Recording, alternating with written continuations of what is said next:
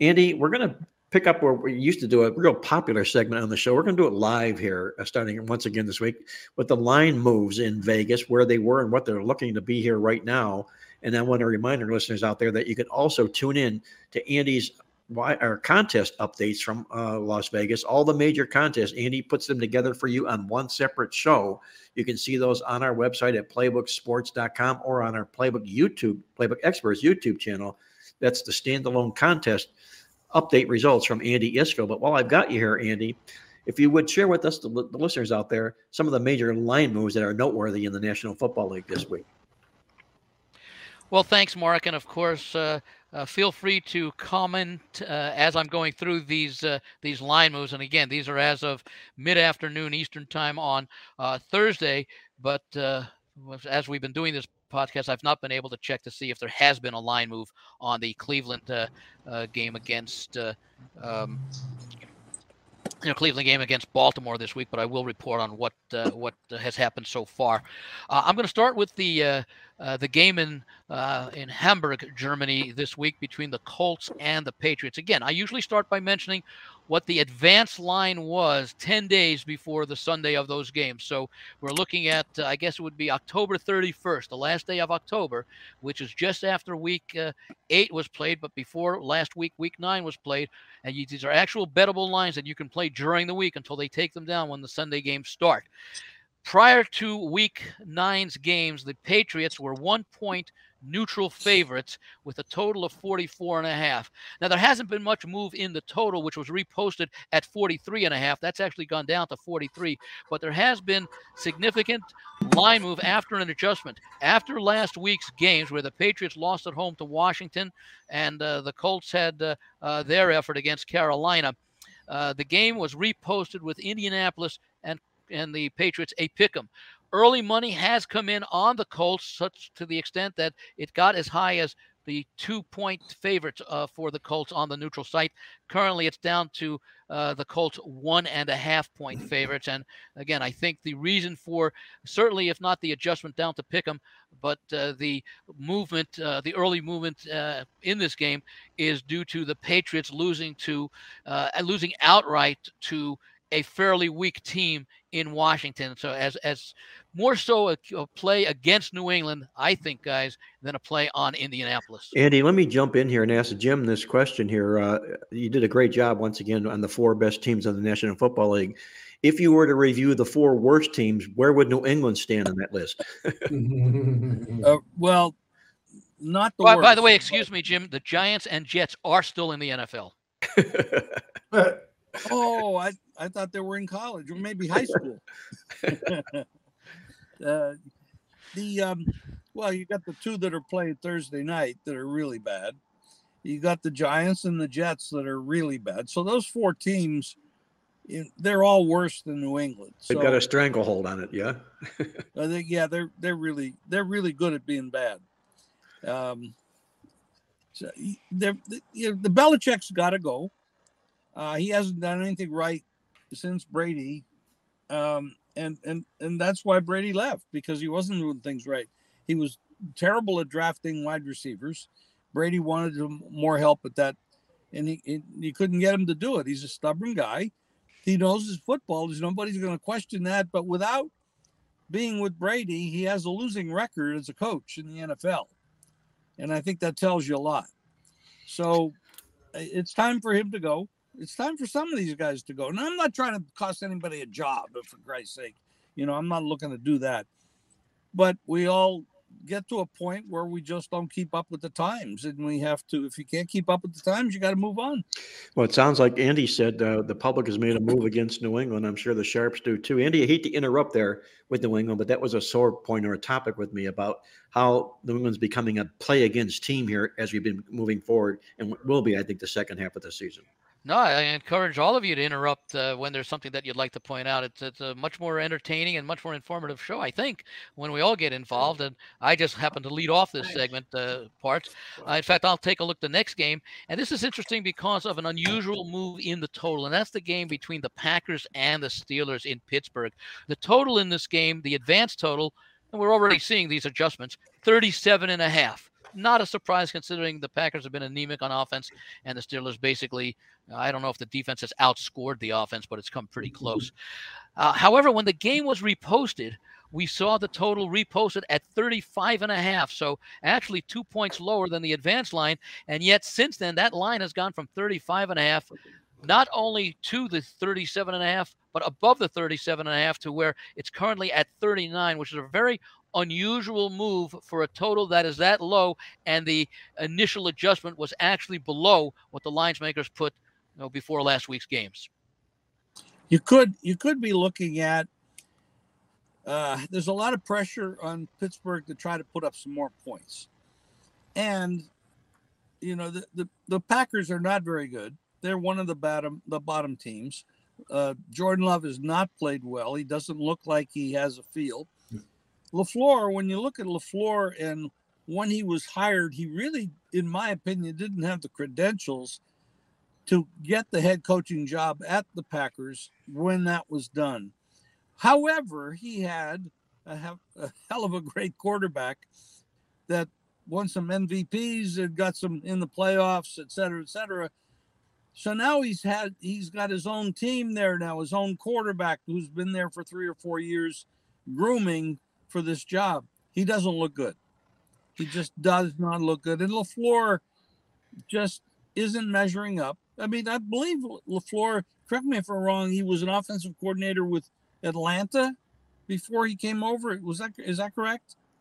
I believe it was, and it also goes to the point, Jim, that when you look at these coaches, and I love to handicap these games by looking from a coach's point of view, that for the longest time, LaFleur had one of the best points per records in the National Football League.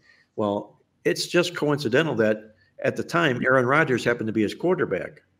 And now he's dealing with Jordan Love, and all of a sudden everything's gone to in a handbag here for this. Much like Brady and Belichick. Belichick and Brady. How about Sean Payton and Drew Brees for many years?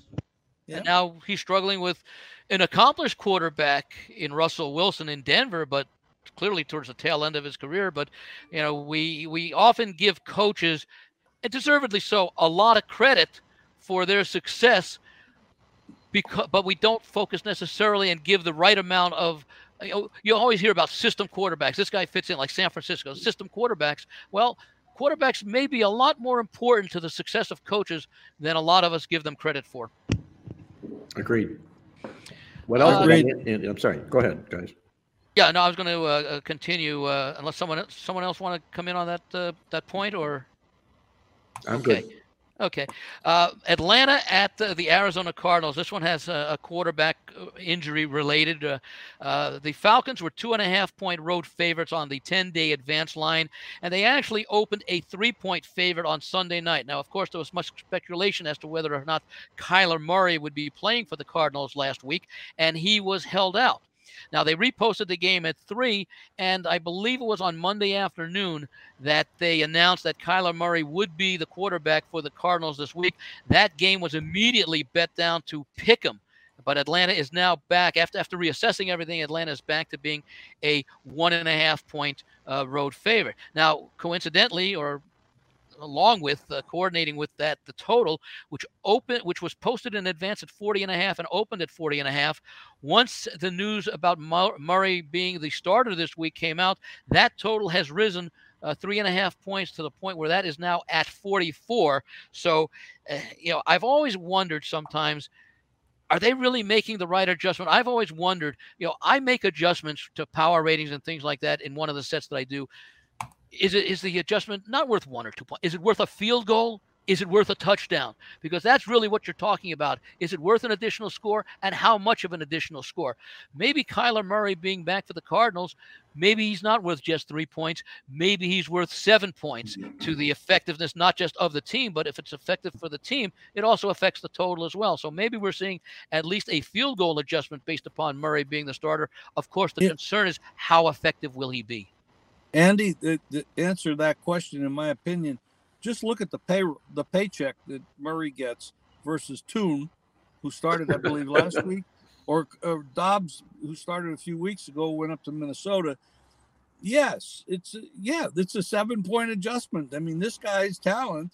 If if this man wants to play and he's healthy, he is way better than those other guys. So, Jim, does that mean that it goes to the point then that if the money you're earning in the National Football League as a quarterback is equal to the tax that's being taken out of the starting quarterback, you're really not all that popular?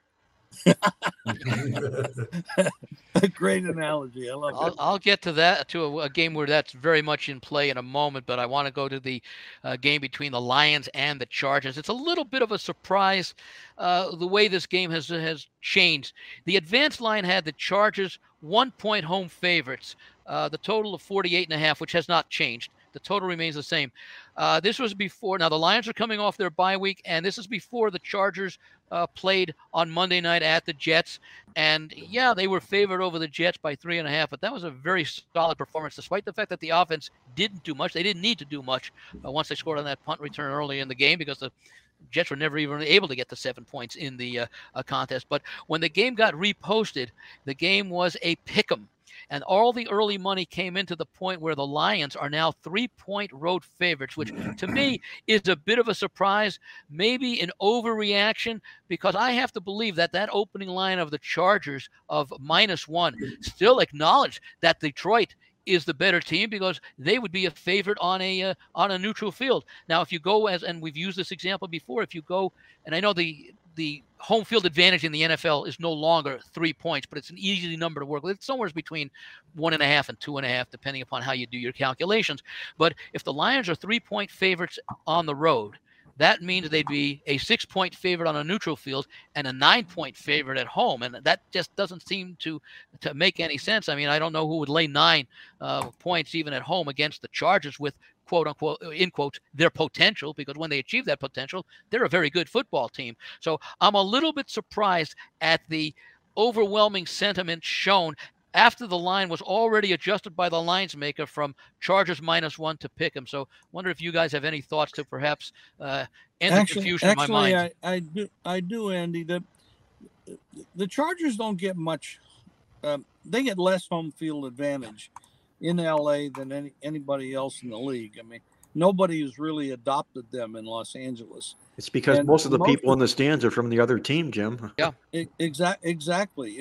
And that happens with the Raiders as well, because people like to travel to Vegas, and this is a destination like that. So these home fields, if the fans are the ones that determine home field, they're not getting it from them. Now, it's the fact that you're sleeping in your own bed and you didn't have to take a plane to go there, but that's too big of a number. I mean, Detroit should not be a 3-point favorite in LA for this game. I think the opening line, one of the two teams, 1 point, I could tolerate that. But this 3 numbers, it's a bad number. I'm not going to bet the Chargers because I just don't trust Staley, But prepare a team off a short week like they had against the Jets, who have a good defense, absolutely no offense. This team has an offense, and their defense isn't bad. Their head coach is very popular. He's done a good job. So I would probably play Detroit if I was getting picker -1, but I'm not laying 3. It's interesting because it almost runs, and I'm going to use it. In fact, Mark, I'll throw it to you with a college football analogy this week. It almost looks like they're begging you to take the Chargers +3 at home in this game, with the Lions being that big of a favorite. And I'm going to take a look, just as an aside here, but we do cover college football as we did earlier. The game this weekend between Oklahoma State and Central Florida. Oklahoma State's won 5 in a row. They're off their biggest win, not in program history, but in recent years, the final installment of the Bedlam game, winning on the road at Oklahoma. That's their 5th straight win. Most of those wins, I believe, I think 4 of the 5 were as underdogs. And yet, at Central Florida, which is not the Central Florida we've known, they're still a competent football team. I don't know that they ever recovered from blowing that 25-10 early 4th quarter lead against Baylor about a month or so ago, even though they won. They came up short. They covered last week against Cincinnati. But why is Oklahoma State just a 2.5-point road favorite? Are the lines makers have to believe when the public looks at this game, they're going to say, Oklahoma State, look, they just beat Oklahoma. They've won 5 in a row, and you only have to lay 2.5. Is that almost a signal that says that Central Florida may be the right side in this game? Well, Andy, I'm going to comment on that with my free pick at the end of the show. That just happens to be my free pick, so I don't want to spill the beans until I get there. And I'll take the opposite side, and that because I know who Mark's going with, but that is the fact that here it is, Andy, in Big 12 games this year, Central Florida, when they're favored, there you go, have not only been winless, but they have not even covered, unless of course you want to consider last week I think they were a 3-point favorite and won by 2.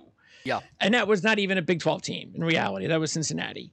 So yeah, it was another AAC team. Exactly. So there you go. Every time they make them a favorite at home against a quality Big 12 team or any Big 12 team, they lose. Well, it's not so much that. I'm saying, why is Oklahoma State not like a 4.5 point favorite in this game, given their recent success and the way the current momentum of both of these teams? But Mark, I'll wait to hear your analogy. I have the answers to that, Andy. Has something to do with beating well, their biggest rival is Oklahoma, and they beat them, so it might be a great letdown spot.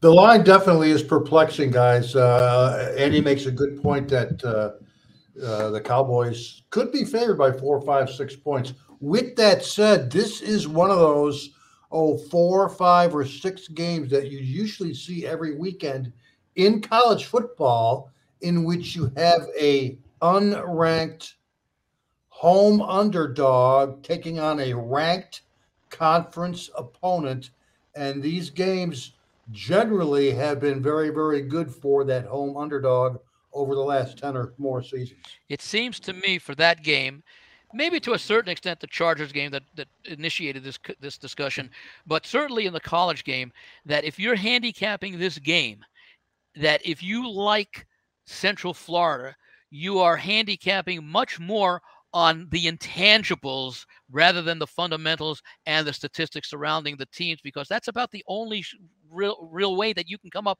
with a convincing case to play on Central Florida. So if you're talking about the letdown situation, which is obviously at play, that's an intangible factor surrounding the fact that Central Florida is winless in the conference so far in their first year. That's an intangible factor. But if you look at the fundamentals, Oklahoma State has shown itself to be the much the better football team.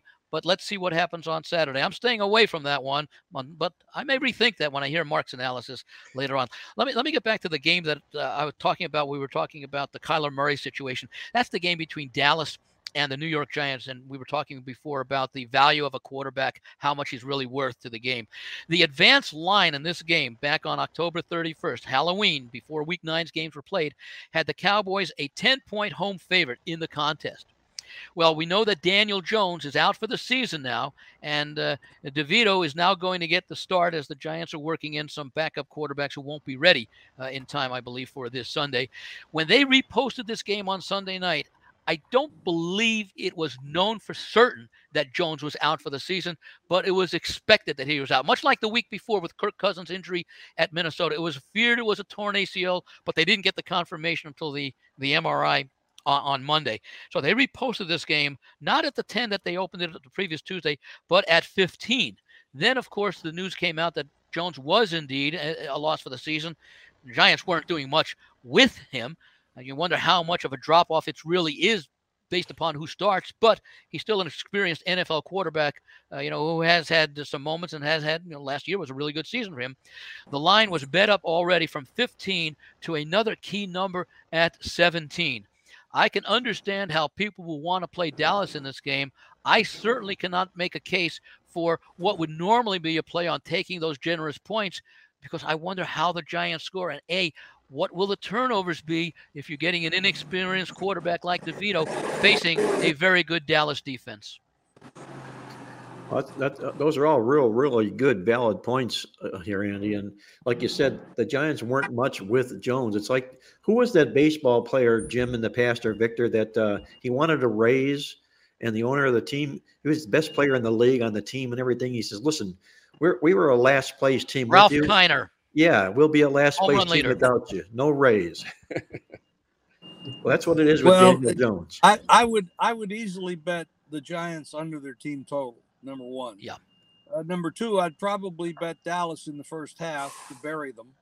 And then the second half, Dallas will probably coast because it's not going to be a challenge to defend DeVito and Danny DeVito, correct? So, it's to me, it's a one-sided game. Dallas should probably be maybe 20 and a half in this game. That would be the right line. One more game. Well, actually, two more I'll mention. I'm going to talk about the Sunday night game here, about the Jets at the Raiders. The advanced line had the Jets 2.5-point road favorites, total of 37, which has gone down half a point. When the game was reposted, the Jets were still made the favorites, but they were bet 1.5-point favorites.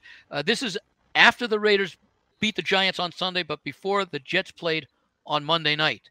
Now, after the Jets played on Monday night, they reposted the game, and despite the Jets' performance, for some reason, they were put back at 2.5-point road favorites after losing to the Chargers the way they did. The money has come in, as you might expect, on the Raiders. First, the Jets were bet down to a 1.5-point road favorite, and right now, at least within the last hour, the last time I looked, the game was a pick, and which seems to me maybe not even enough of an adjustment, because I think I may have, I don't recall if I used the game last week when the pre-recorded segment as the Raiders, but once they fired McDaniels, a huge weight was lifted off this Raiders team collectively.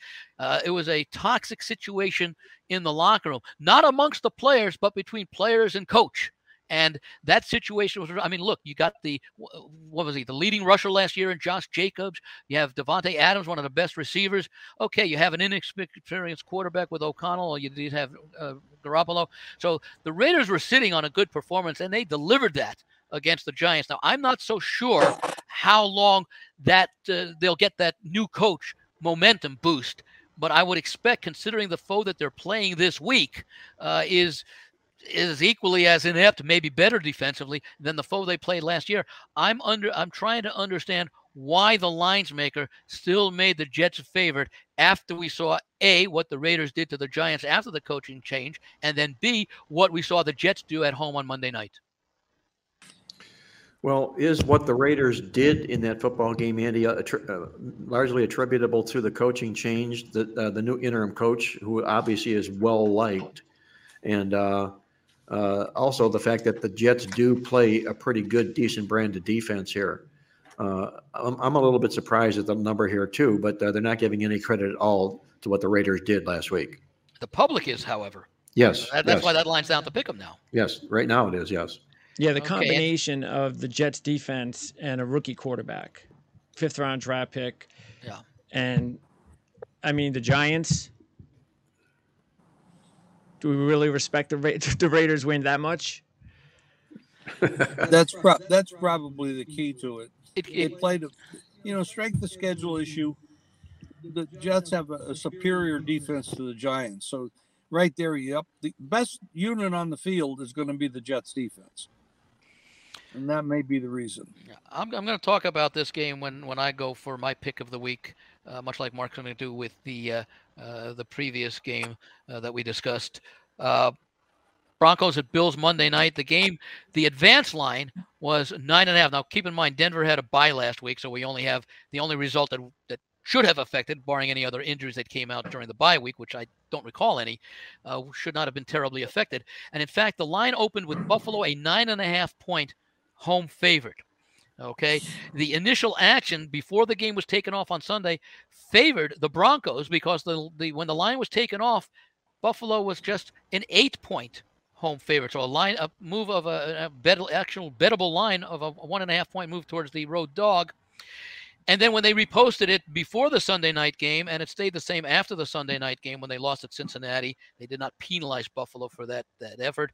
The game was readjusted Sunday night before, when they put all the lines back up, 7.5, which is where it was reopened and remained. So it's interesting. Denver has played better of late, but it's interesting that we saw such early enthusiasm in that week on the Denver Broncos before Buffalo took the field for his next game and before the bye week. I wonder if anyone has thoughts on why we might have seen that early move. I'm thinking it was maybe somewhat a recognition of Denver's improved play, but also an acceptance of the fact that this Buffalo team is not the powerful team on offense that we've seen the last 3-4 years. Victor, how do you see that? Partially because of the Buffalo defense. Josh Allen's right shoulder. He's had problems with the shoulder, and recently he ranks pretty really down the bottom of the league in attempted yards per pass. He's not throwing the ball downfield, and could that be a result of that shoulder injury that's still bothering him? On the other side, they lost 2 defensive starters a few weeks back, Milano, and I can't remember the other player's name, but that really crippled their defense. And their head coach is not well thought of, and he's getting more and more pressure to produce. He has a quality team there, and they are in position right now to not make the playoffs. Well, they would be out right now, Jim, if the playoffs started this week. Buffalo would. Correct. Wow, that's very and Andy, you mentioned the fact that of an acceptance that the Buffalo offense is not as good as people think. You're exactly right. Jim just hit it right on the head. It's the fact that because of those significant defensive injuries, that this defense is nowhere good as people classified them earlier in the season. They gave up 397 yards to the Bengals last week, including 345 through the air. So it is a combination of things. Better play by Denver, weaker offense for Buffalo, and much weaker defense too. And by the way, Denver statistics, they have improved. Keep in mind, they still have that 70 points allowed to Miami, right, and all those yards. Now, the influence in the statistics will decrease, right, as more games are played. But if you look at those numbers now, their overall season numbers do not reflect the improvement, although those numbers are getting better as you add one more game to the database. Well, you would think there had to be improvement, Andy, to some degree. But they are playing decent defense right now, Denver is. And they're going to be one of these football teams, I think, in the second half of the season, personally, that's going to be flying under the radar here. And Sean Payton may get a hold of this team, get their attention. And I think they end up cashing more tickets than losing. I think they could be a moneymaker in the second half of the season. That's my personal opinion. I would agree. Yeah, and with that, we'll send it back to you, Mark, to regain captaincy of the ship. Okay, well, what we'll do here now, guys, is we're going to hand it over to Greg, our producer, and do our roundtable talk. Greg's got some questions I know he wants to ask of us, and I know we've got some answers we want to share with Greg.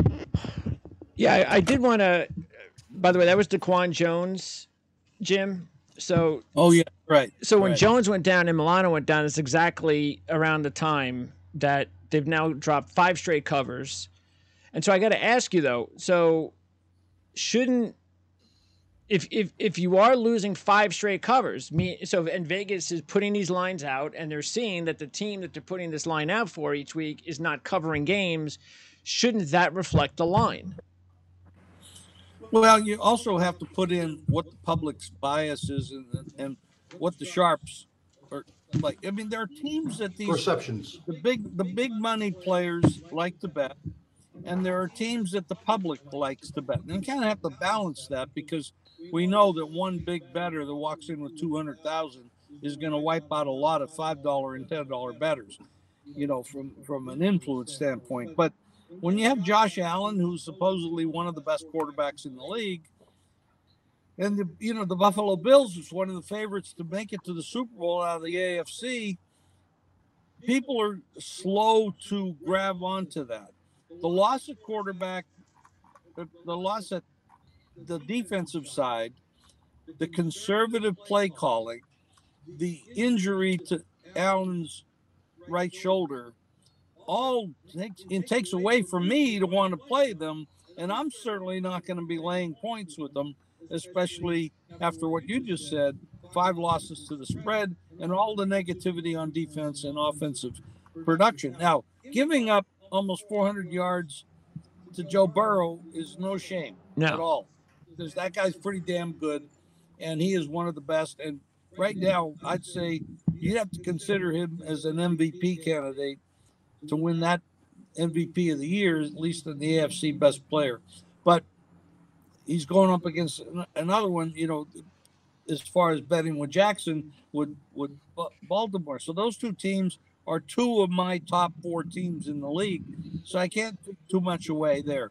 But going against Sean Payton, Russell Wilson, and their improvement, which figures to be over the year, I'd be not betting the Bills with your money, honestly. Well, they didn't even cover Tampa Bay a couple weeks ago. So what does that tell you? And by the way, actually, I got to ask you though. So, is there a way to find out? Is there software out there? Is there a company out there that follows that type of wagering? What I mean by that is that because, like you said, Vegas is going to maybe change, or they should change the line, just like you would see at the racetrack if someone comes in with a heavy bet. But is there a way to find out, like, because obviously if they're going to change the line based on a heavy bet, well, that's only one person. So why should I be influenced by one person's, feeling on a game? Well, the money. I mean, if I'm a bookmaker and a guy walks in with $200,000 on one side, another guy walks up with 20 on the other side, I'm going towards the $200,000. I'm moving in that direction. And that's, today it's a different world. We have bookmakers. We've had offshore bookmakers for the last 20 years, but now we have legalized sports betting throughout the states. So, and a lot of these places, the FanDuel, DraftKings, all these, they're taking money and they're making moves. And so the bookmaking landscape has changed quite dramatically. In the old days, when I talked to the bookmakers in Vegas all the time, every day, I knew what they were thinking. It's different today because everybody's reacting to what everybody else is doing. They're not always good decisions because a lot of these bookmakers they're there to, attract customers, attract deposits. They're not too worried about losing a couple bucks here and there if they can pick up another 400, 500, 1,000 customers that week. That's a great point that you make there, Jim. I think it's an outstanding point. And I'll say this, Greg, to your question here is you can on legal sportsbook sites, you can find out the percentage of wagers that are occurring on each team.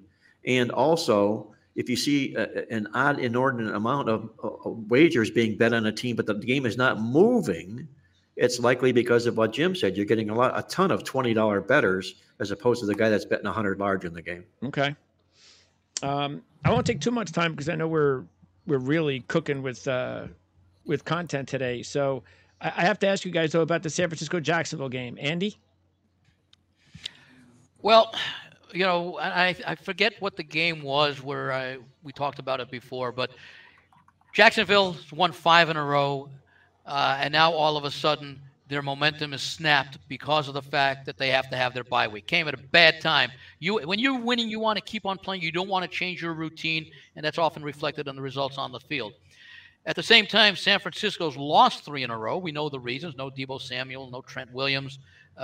Purdy forced to do some things he hadn't been asked to do because of some of those injuries. No Deebo Samuels, as I mentioned.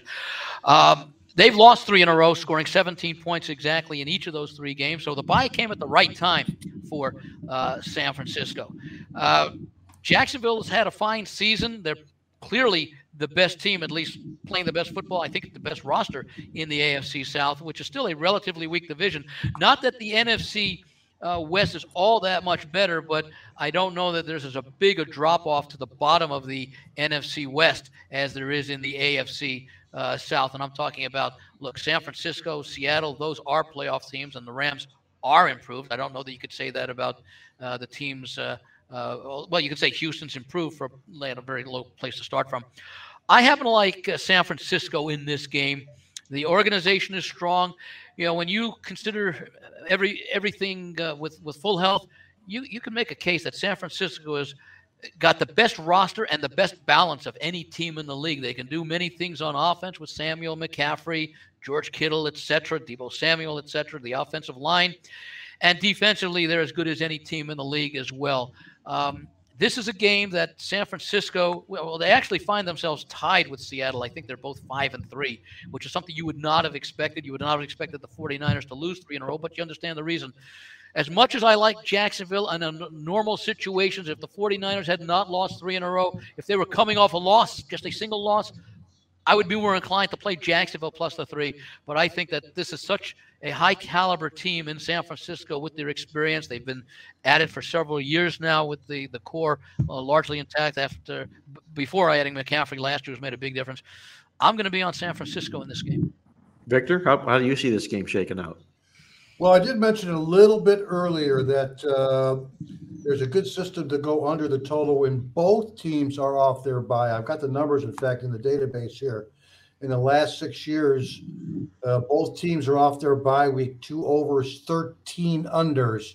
It's also a game in which the road team is favored, which have been very, very strong underplays in the last 2 seasons with the Niners laying points. It could potentially be one of the most weather-impacted games of the weekend. From what I hear, high winds down in Jacksonville on Sunday morning and potentially during the Sunday afternoon. Not to mention there is a chance of rain down here as well. So we got multiple factors, and I'm going to be on the under. Just make sure that if you do join me, both 44 and 45 are key numbers.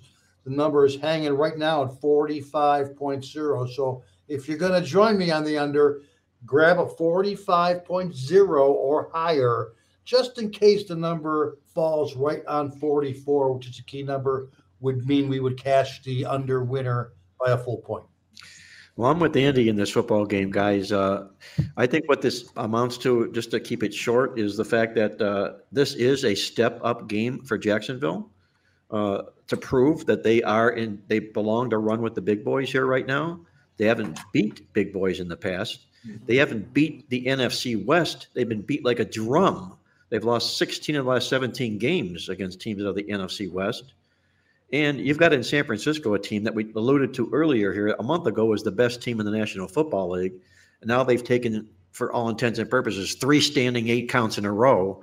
They've weathered that storm. They've had a week of rest to get ready for the football game. I'm with Andy. I'm on San Francisco in this game. Back to that Green Bay game a second. Have you guys, I noticed, I was going over the research, that all of their lines this year have been between 3 and 3. Have you ever noticed anything like that before over the long season where one team has never been a dog of over 3 or a favorite of over 3? I think that's a real oddity. It is. Yeah, I'm sure we could check that out in the database, but that's a good point, Greg. I wasn't aware of it. I had no clue about that.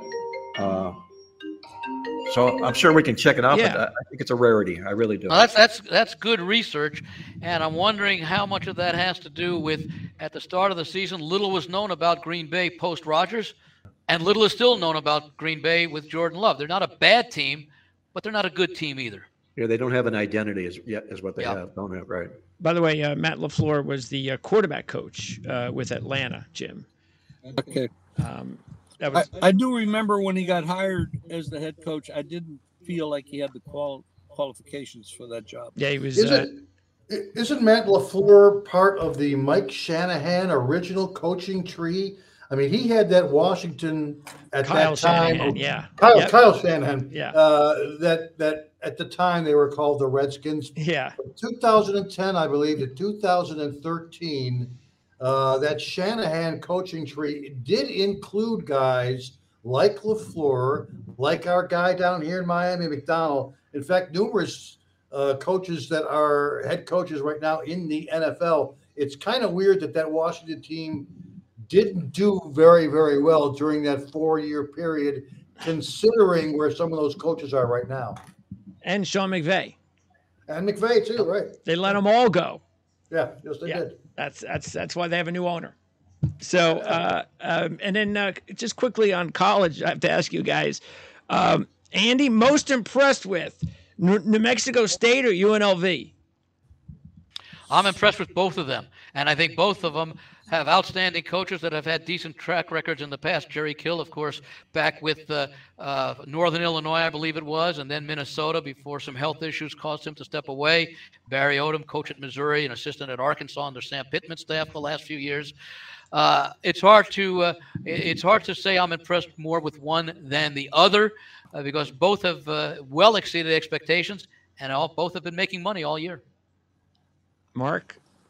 I echo Andy's sentiments exactly here. I have to tip my hat to UNLV on the great turnaround they've had. I've always been a big Jerry Kill fan, even from his days in the MAC.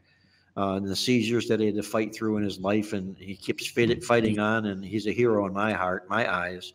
And I love seeing what he's doing with New Mexico State here. This football team, guys, I believe they've won 7 games. They're already well past being bowl eligible. And in our midweek alert newsletter this week, if you get a chance, you might want to download this, but it was one of the games that I wrote up in the midweek. And they bring something to the table in this game that's really unique that you just don't see anywhere. And it's the fact that they're an underdog who runs the football, rushes the ball for 6 yards a carry, and they're taking points from a favorite who allows 5 yards a carry. Usually, in that world of YPRs, 5x5 dogs are outstanding. When you get a 6x5 dog, I mean, it's almost time to pop the champagne. You don't see this very often in a game like we have with New Mexico State. Yeah. Yep. Based on 13 games, they had to win 7, which they just did for bowl eligibility. But now they're at Western Kentucky on Saturday. And if they beat Western Kentucky, they're going to play at Liberty for the Conference USA Championship. Nice. So it's not just about bowl eligibility. They're actually a win away from being in the championship game. Exactly. They got their sights set on bigger fish to fry. Exactly. And then they go at Auburn next week. Nice. Greg, last week I kind of poo-pooed UNLV a little bit, and I got taken to task by Greg, our producer on the show. And I did do some research over the weekend, Greg, and I mean, you're absolutely right. 3rd place in the Mountain West Conference, 7-2 straight up for the Rebs. Not only that, they're tied for the best ATS record in college football this season. There's only 2 teams who are 8-1 ATS: Arizona Wildcats and UNLV Rebels. So I take it back. Good year for them. The Rebels, particularly on offense. Yeah, I think New Mexico State's on a 7-game point spread streak right now too. So they're probably in the conversation as well. Yeah, and by the way, UNLV also in the mix for the Mountain West Conference Championship game to take on Air Force if Air Force wins out. So big game between Wyoming and UNLV tomorrow, actually. Both teams have a chance to play in the big Mountain game West with Fresno State and San Jose State on Saturday night, because UNLV played Fresno State and lost. So Fresno has the tiebreaker against UNLV. And, of course, Air Force 5-0 in conference played their lone loss last week. That's one of the shocking results of not just the week but the season, way, especially since they were playing in Denver, to Army. It makes it interesting because – and it will be interesting to see what the line move does in Fresno, San Jose, which will be played Saturday night, how it is affected by the result. If UNLV wins on Friday night, tomorrow night against Wyoming, it makes it very important for Fresno to win to maintain that 1-game advantage. Should UNLV lose on Friday to Wyoming, well, then Fresno still needs to win to maintain an edge over some other 2-loss teams. But San Jose State is also in the mix for the conference championship, although they may need some help. But if they beat Fresno, they'll be in good position. So that's going to be a very interesting and entertaining game on Saturday night. But there will be some impact in the line, I believe, based upon what what UNLV does against Wyoming tomorrow night. Yeah, Mark and I are going to go over all this on our college football show on the Arledge channel. But when I was saying with Wyoming, why it was so big, because keep this in mind: if Wyoming wins and Fresno loses, Wyoming has the edge on Fresno because Wyoming beat Fresno. Yep. So now so either way, so Fresno obviously wants UNLV to win, even though you would think the opposite. But yeah, they want UNLV to win, and then hopefully. But again, that's it's shaping up to be a really good next couple of weeks. That's what we love about this time of year in college football. Lastly, before I bring it back to you, Andy, for your pick of the week is. And I'll just ask you, Jim. I know we don't talk too much college football, but I got to ask you: when USC is a 15-point dog to Oregon, the money, initially I'm like, of course I'm all over Oregon. How can I not be? USC mentally they got to be in the crapper. Oregon's probably going to just have no doubt that they're going to go in that game, and if they can blow out USC, I'm sure they're going to want to do that. But anytime you see USC is like what are they, a 5-1 dog or something like that on the money line, a 6-1 dog? Doesn't that, how do you invest in something like that just because a team like that is so talented and they're getting such a big number on just the money line? I wouldn't take the money line on it, but I'd take the points, but I would not take the money. Oregon might be the best team in the Pac-12. Yeah. Well, the question is, Oregon and Washington are two really quality teams. Yes. They're fighting to get into the playoffs. Is there any chance those teams could make the playoffs? Yes. As one-loss teams winning the Pac-12, yep. I'm sure there'd probably be a real good chance. Right? Washington's in the better shape because they've already beaten Oregon in the regular season. That's probably going to be the matchup. I think if Oregon were to beat Washington, a lot of it would depend upon the Ohio State, Michigan, how that plays out. Do they beat each other along with Penn State and each has one loss? What happens? Will Florida State get tested by Miami this week? Could they be upset? They're perfect. Texas still in the picture in the Big 12 with that one loss so far in the season and the impressive win at Alabama. And then you got to consider the situation Alabama and Georgia. What comes out of the SEC championship game if Alabama? I guess they would have to be called pull an upset on Georgia. You could have multiple one-loss teams, or you could have 3 or 4 unbeaten teams, and I think that would have a lot to do with if anyone comes out of the Pac-12. I think this year, based upon the overall quality of play, I'd have to rate the winner of the Pac-12 to be better than, let's say, Florida State, assuming they win the ACC. So unless they give 2 bids to the Big Ten, which I don't think would happen, especially with the Harbaugh situation, that I would think that the Pac-12 winner most likely would get a 4th spot. And I think it would be fitting for the Pac-12 to make the college football playoff in their final year of their conference as well. Yeah, so if Oregon does win out, and they're 6th in the rankings right now, so if they win out, I mean, the one thing that could hurt them is if Alabama beats Georgia in the SEC championship game, because they'll put both of those teams in the playoffs. And if Florida State doesn't lose, then all of a sudden, somebody's going to get screwed if the Big Ten champion is undefeated, and that would be Oregon. This might be a good year to have the 12 teams in the playoffs. 1 year too early. Right. Yeah. Andy, that'll wrap it up for my segment. What do you got for us as far as your pick of the week? Well, this is one of those controversial games that we touched upon earlier, and that's the Monday night game with Buffalo hosting Denver. And I guess to say it best, it's surprising, if not downright shocking, that Buffalo is 5-4 at the midpoint of the season. I mean, they basically had been one of the favorites to not just win the AFC, but win the Super Bowl before the season started. And, of course, Jim gave many of the reasons on both sides of the football why Buffalo has struggled. Let's keep in mind that all 4 losses have been by 1 score, and all have been away from home. They had that one neutral site loss in London to Jacksonville when they played over there.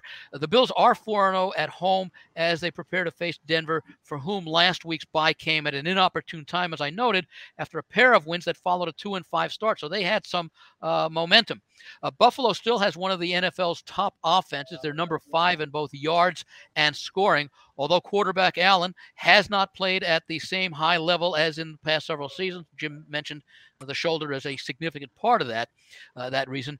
Denver's D has shown improvement following an awful first month, but the offense has struggled to find some consistency even with a strong running game.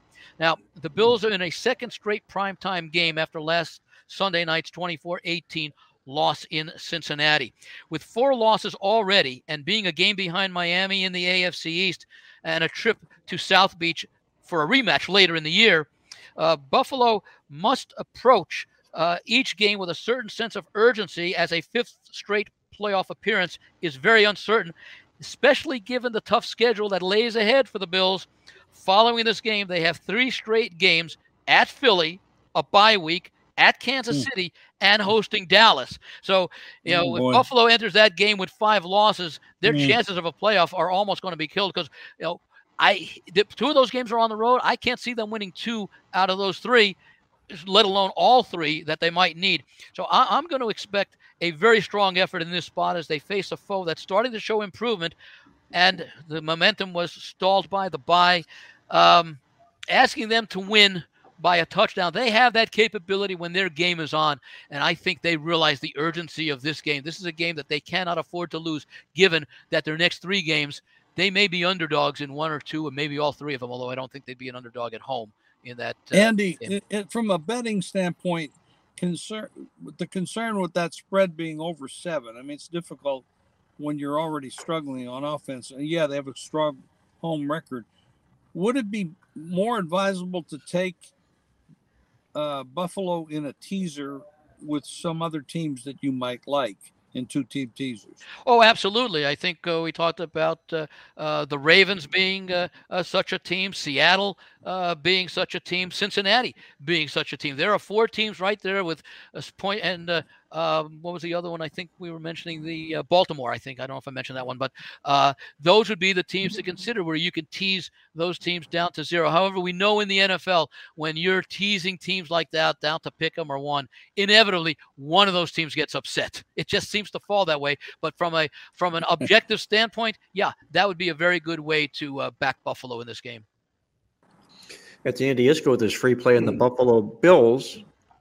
A little bit of reservation in the play, obviously, due to their situation, but he brings out great points. The fact that they have to play every game with urgency if they want to make the NFL football playoffs this year. With that, guys, we're going to switch over to our awesome angle of the week, and Victor and I are going to wrap things up with our free pick. I'm going to let Andy Iskoe and Jim Feist go on the show at this particular point. I want to thank you guys for your great contributions. And Jim, before I do that, any final closing thoughts you might have on this card this week?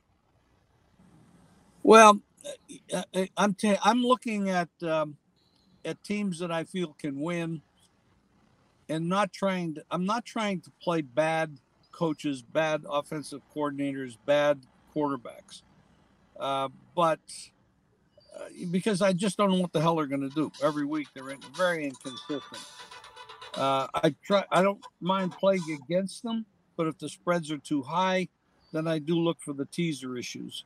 Like for example, what Andy pointed out in the 4 teams that he mentioned would be a perfect teaser. You could play all 4 of them, which you get some extra odds, or you can play a bunch of 2-teamers in there, which also works. And I think that's an advisable way to go. If you're going to bet $200, spread out 50 on each one of them, and you might an extra 50, and you take all 4 of them. I mean, so another way of playing. You can also look for situations where you can bet under team totals or over team totals when you're going up against a good defense or a weak defense. So there's a lot of different ways to play these days that years ago, when we all started in this business, those options weren't there. And thank goodness for FanDuel and DraftKings for bringing those types of situations, because Nevada was never going to change unless somebody pushed them to change. So now we have other options. We don't have to just bet the side. We don't have to just bet the first half or the second half or just the total. I mean, there was a day when there was no totals. So we have a lot more options, and there's a lot of ways to go. For example, I like San Francisco, but I'm not going to lay 3 on the road to a team who has a pretty good coach. He's already won a Super Bowl, a very promising quarterback, and Shanahan's a good coach, but he's been to 2 Super Bowls. He had the lead both, and he blew both of them. So, yeah, he's a good coach, and I respect him a lot, but there's not a big difference there. They both have good football minds.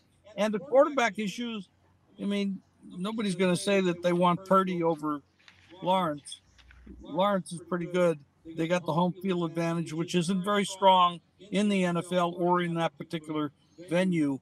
But I like a 2-team money line parlay with who I think would be 2 teams that should win. I just don't want to lay 3, and that would be the Steelers and the Niners. There's Jim Feist with that money line play again, doing the money line rather than laying the points. A 2-team parlay, Steelers and 49ers. Great thought by Jim Feist. Jim and Andy, great job on the show this week. We're going to roll it over here. I know we're running a little bit long on the show here this week, but we want to get this information out to our loyal listeners. We're going to do our awesome angle of the week this week, and I call this awesome angle. It comes from our Black Book, our Playbook Black Books, and if you follow our Black Book, you know that each year there's 10 new systems in there, and they're all themed around musicians and artists and songs. This week's awesome angle is called 10th Avenue Freeze Out. And if you're a Bruce Springsteen fan, you know exactly where we're coming from on this one. I'm a huge Bruce Springsteen fan, by the way. So what we're going to do with our 10th Avenue Freeze Out this week is we're going to play against any NFL team that is 4-5 on the season in Game 10 if they're coming off a loss straight up as a favorite. That's all it is, guys. You're 4-5 on the season. You come off a loss straight up as a favorite. We're going to play against you, and we're going to do that because since 1990, get this, these teams are just 8-36 straight up with only 10-point spread covers, 10, 32, and 2 to the spread. It's all pretty good numbers here. We're going to fade the Atlanta Falcons in our 10th Avenue Freeze Out. We'll even get the E Street Band to back us in this one here for our awesome angle play on the show this week. With that, Victor, I'm going to turn it over to you for your complimentary play on the show this week. I don't know if you're going to bring Tuco or any of the guys in from the pound, but I'd love to hear what you've got on tap this week. Well, first off, I got a comment on that play, Mark. It makes me feel much, much better that in the Wise Guy contest, Victor's 2-star play is indeed on the Arizona Cardinals. There we go. Maybe they'll be getting a little bit of a quarterback bump at home against the overrated Atlanta Falcons with Kyler Murray getting his first start as well. Now, you mentioned the Canines, and yeah, we're going to give the ball to our Canine Tuco this week as he has another one of those first half totals. And we touched on this game briefly, the Packers-Pittsburgh Steelers game. The over-underline in the first half is 19.5 points. And we're definitely going under in this particular game. What we know from doing our research in regards to first half versus second half numbers, the Green Bay Packers, dead last this season, that's number 32, in lowest average points per game in the first half of their games. They're only averaging 4.5 points per game in the first half, Green Bay Packers. The surprising thing is Green Bay is the highest scoring second half team in the NFL, and nobody would have thought of that. They're averaging 16 points per game in the second half of their games. On the opposite side, the numbers are basically good, or in this case, bad, for the this week's host as well. The Pittsburgh Steelers are kind of right behind the Packers. They're number 29 in the league in first half scoring at only 6.9 points per game. So we got a game here. It's played in one of our favorite under stadiums. It figures to start out pretty slowly for both teams. Packers, last 4 games in the first half, combined points 10 versus the Rams, 13 versus Minnesota, 9 versus Denver, 13 versus Las Vegas. Steelers, last 4 combined points in the first half of their games, 16 against Tennessee, 12 versus Jacksonville, 12 versus the Rams, 13 versus Baltimore. Our number in this game is 19.5. You got 2 of the weakest offenses in the league squaring off in this non-conference affair. Tuco will give you a 1-star play under 19.5 points in the first half of the Packers-Steelers game. Tuco goes under the total in the Packers-Steelers game, first half total, for his complimentary play on the card this week. You can pick up all of Victor King's plays, sides, and over-under totals at playbooksports.com. You can also log on to his page. Address, the quick shortcut address is pb.buzz, BUZZ /VK. And you can also pick up Victor's NFL over-under totals tip sheet just in time for this weekend, all at playbooksports.com. Before I get to my complimentary play on the card this week, I want to let our listeners know that my college football false favorite play of the year goes this week. It's a team that, number 1, I feel should not be the favorite. We're going to play against him. And number 2, we've got a live dog here that I feel will win this game straight up. You can pick it up, part of our $99 football weekend of winners at playbooksports.com this week. Last year's play, by the way, was Oregon State when they upset Oregon for this top play on the football card. With that, my complimentary play on the football card this week, we're going to go back to a game we talked about earlier when Central Florida plays host to Oklahoma State. Oklahoma State comes into the contest off that big upset win in the final Bedlam game, as we talked about earlier, at home. as a 6-point home underdog. Now they're going to lay points on the road. That's a complete role reversal for Oklahoma team in the final, off the final Bedlam win. In games after taking on Oklahoma, the Cowboys are just 1-5 straight up and 0-6 against the spread when they're on the road after Oklahoma. Looking at Central Florida coming in here, they're 18-9 to the spread the last 2 years under Gus Malzahn. But more importantly, in the last 2 years with Gus Malzahn, they've been to 2 bowl games. He's done what he was hired to do, to take this team to bowl games. Coming into this game, they are 4-5 on the season. They're going to need 2 wins in their final 3 games to become bowl eligible to keep Gus Malzahn on the bowl track. And I like the fact that at home, when they take on an opponent off a win, Central Florida 10-2 against the spread. Give me Central Florida plus the points for my complimentary play on the show this week. And that's going to put the final wraps in this edition. We're going to call this a Tommy and Danny DeVito episode of Mark Lawrence Against the Spread. I want to thank our co-host Victor King from King Creole Sports, our good friend Andy Iskoe from TheLogicalApproach.com in Las Vegas, and the legend himself, Jim Feist, for joining us on the show. Until next week, once again, this is Mark Lawrence, reminding you to always remember to bet with your head, not over it, and good luck as always.